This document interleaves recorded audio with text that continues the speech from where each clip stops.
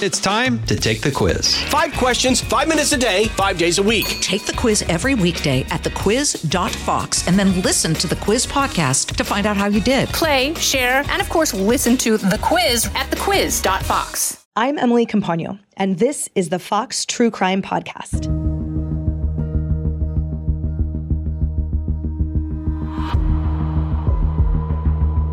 He didn't rob a liquor store. He shot 4 people in the middle of the street, and one of them was the president. And it was an intentional, targeted act that was pre-planned and premeditated. And, none of it was an accident. Earlier this week, I spoke with retired United States Secret Service Supervisory Special Agent Jeff James, who served 22 years protecting our presidents from Clinton through Trump, and also served as John Hinckley Jr.'s case manager. John Hinckley was a man plagued with delusions that separated him from reality.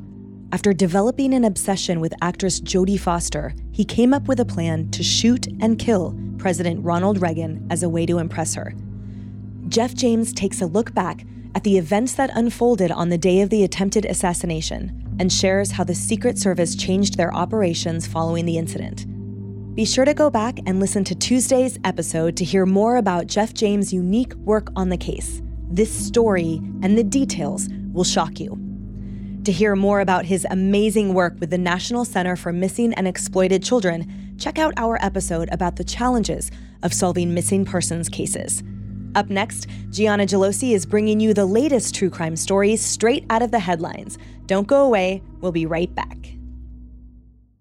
This is Jimmy Fallon, inviting you to join me for Fox Across America, where we'll discuss every single one of the Democrats' dumb ideas. Just kidding. It's only a 3-hour show. Listen live at noon Eastern or get the podcast at foxacrossamerica.com.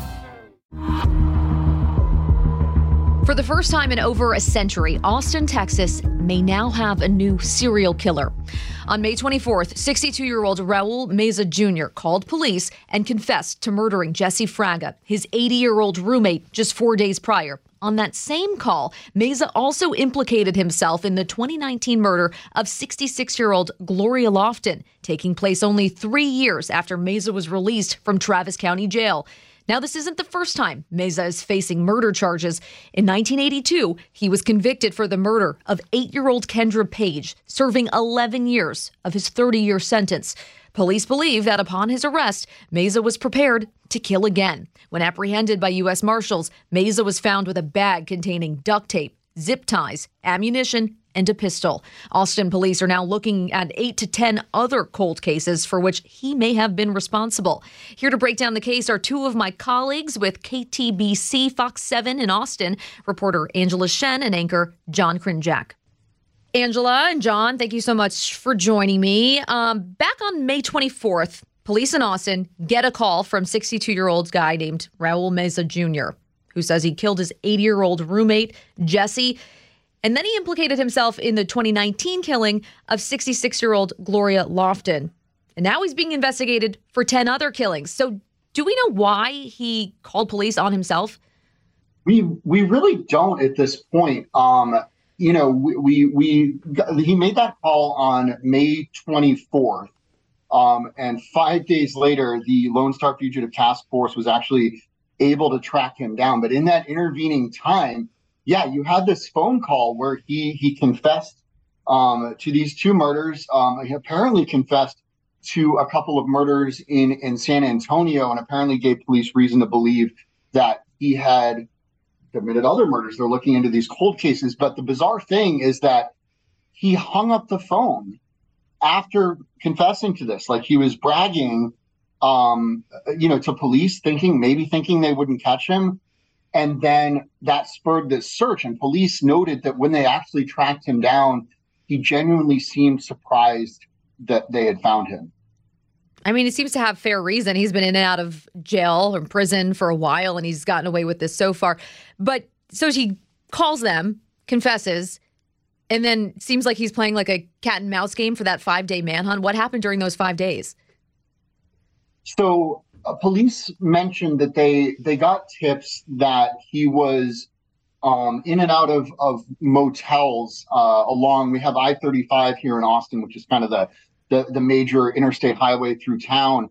and he was apparently popping up in kind of rundown motels all along I-35, and people at the hotels were giving tips to police, and police apparently were just kind of going door to door looking for this guy, and ultimately they tracked him down near a bus stop that was kind of just west of where these hotels are in this part of Austin called North Austin. And when they found him, apparently he was hanging around. Apparently, I guess there were a few homeless people around him. But when they tracked him down, they apparently arrested him without incident.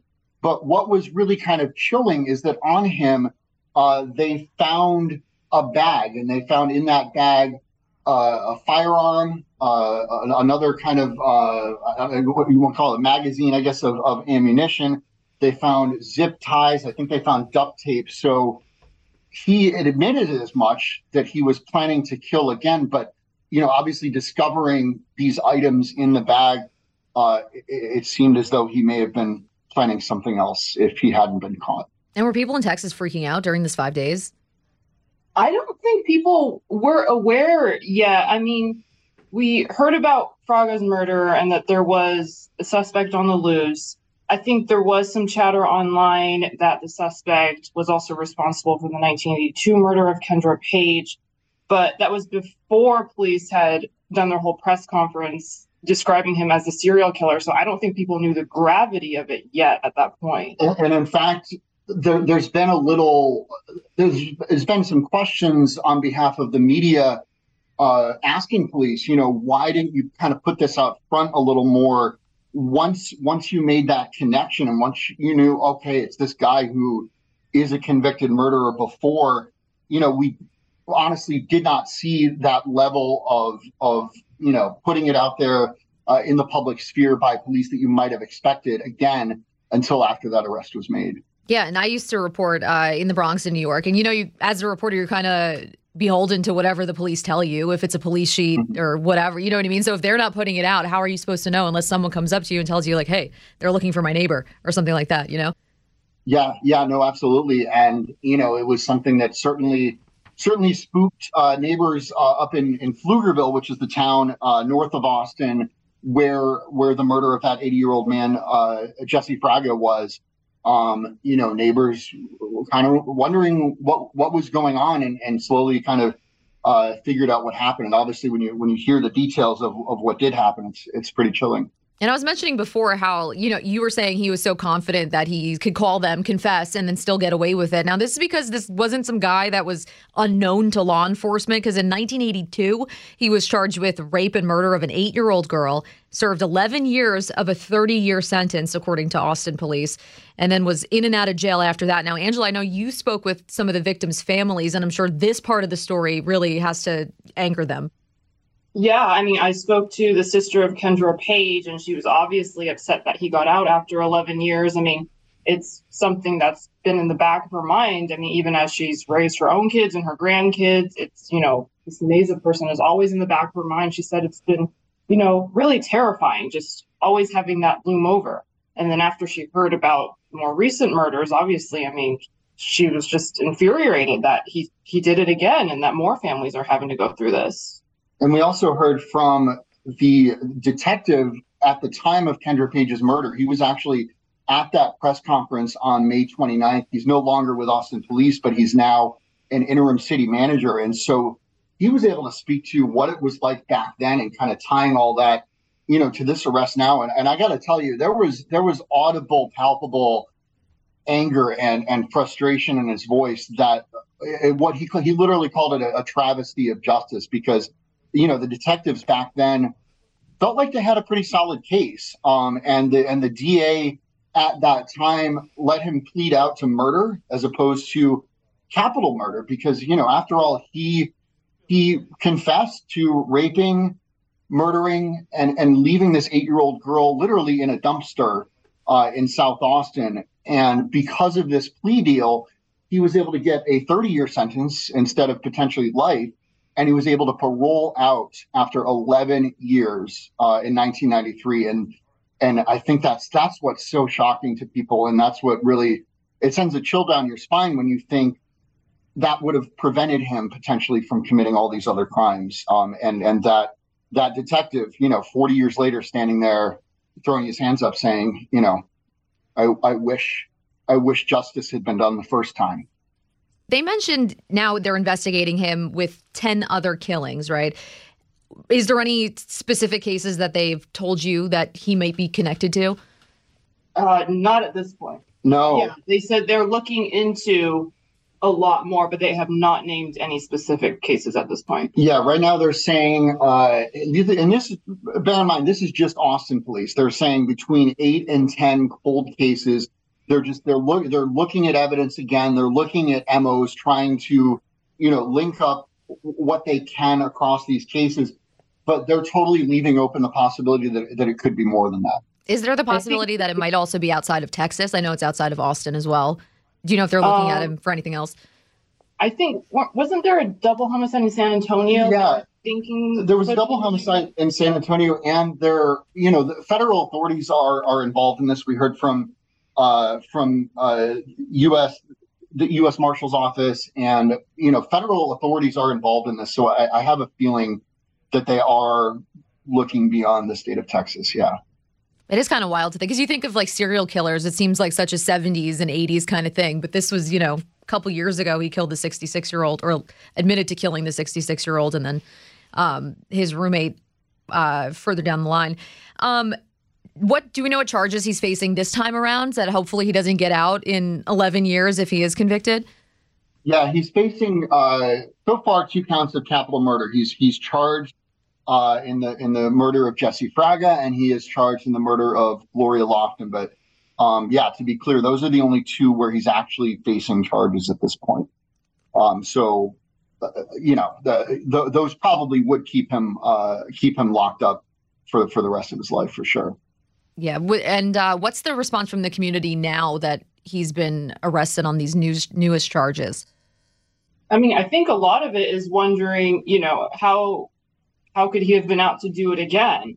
I mean, we hear it from the families, why wasn't justice served the first time? They're saying the justice system failed them. Other families are having to go through this heartbreak now. So I think, there are definitely a lot of questions about what could law enforcement have done differently. There's anger, there's sadness, and also some confusion, too, about what could have been done differently. Yeah, I think from these family members, you get kind of a quick sense of relief, because obviously, until a couple of weeks ago, this guy was out there, right? And they're relieved that he's not. They're relieved that he's been arrested. They're, especially when it looked like he had every intention of killing again. But I think that relief really quickly turns to anger and frustration, and just that sense of regret. Like, people died that didn't have to die. And I think that's for a family member who's lost someone and knows exactly what that feels like. That's a tough pill to swallow. For sure. And is there anything on the schedule now as to his next court appearances or what happens next? We've been checking. We don't have a court date for him as far as we've seen. He continues to be held at the Travis County Jail. But I think there's a lot going on behind the scenes right now. Yeah, I just checked the portal. I did not see his name even come up.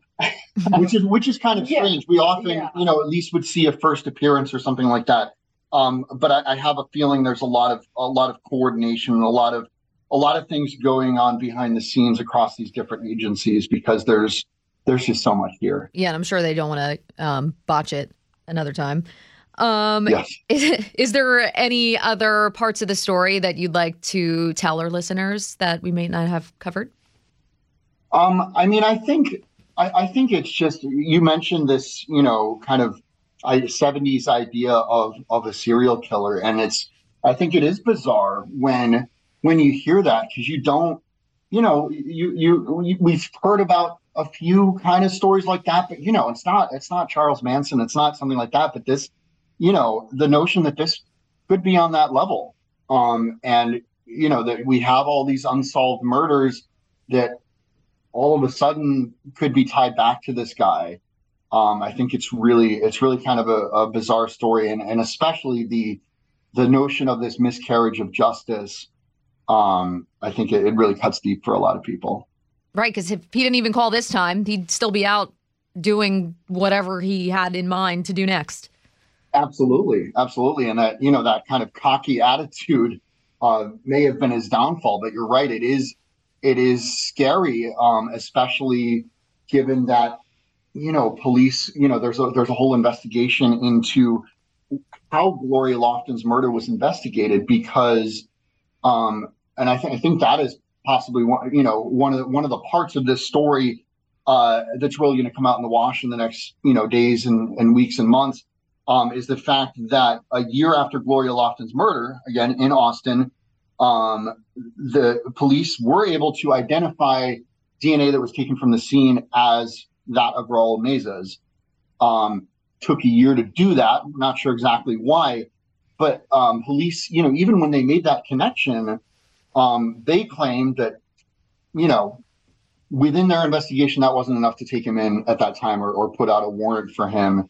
And so there's actually an internal administrative investigation within Austin police looking into what happened there. And they're kind of, it sounds like they're admitting that we messed up here. Yeah, for sure. All right. Well, Angela Shen and John Krinjak, thank you so much for taking the time to speak about this case, and we'll follow up with you if we do get any more developments.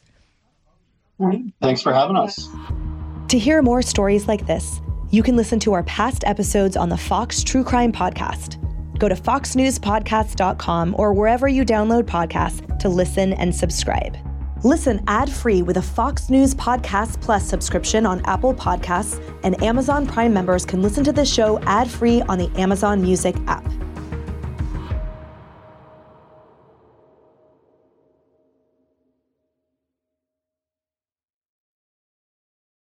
From the Fox News Podcasts Network. In these ever-changing times, you can rely on Fox News for hourly updates for the very latest news and information on your time. Listen and download now at foxnewspodcast.com or wherever you get your favorite podcasts.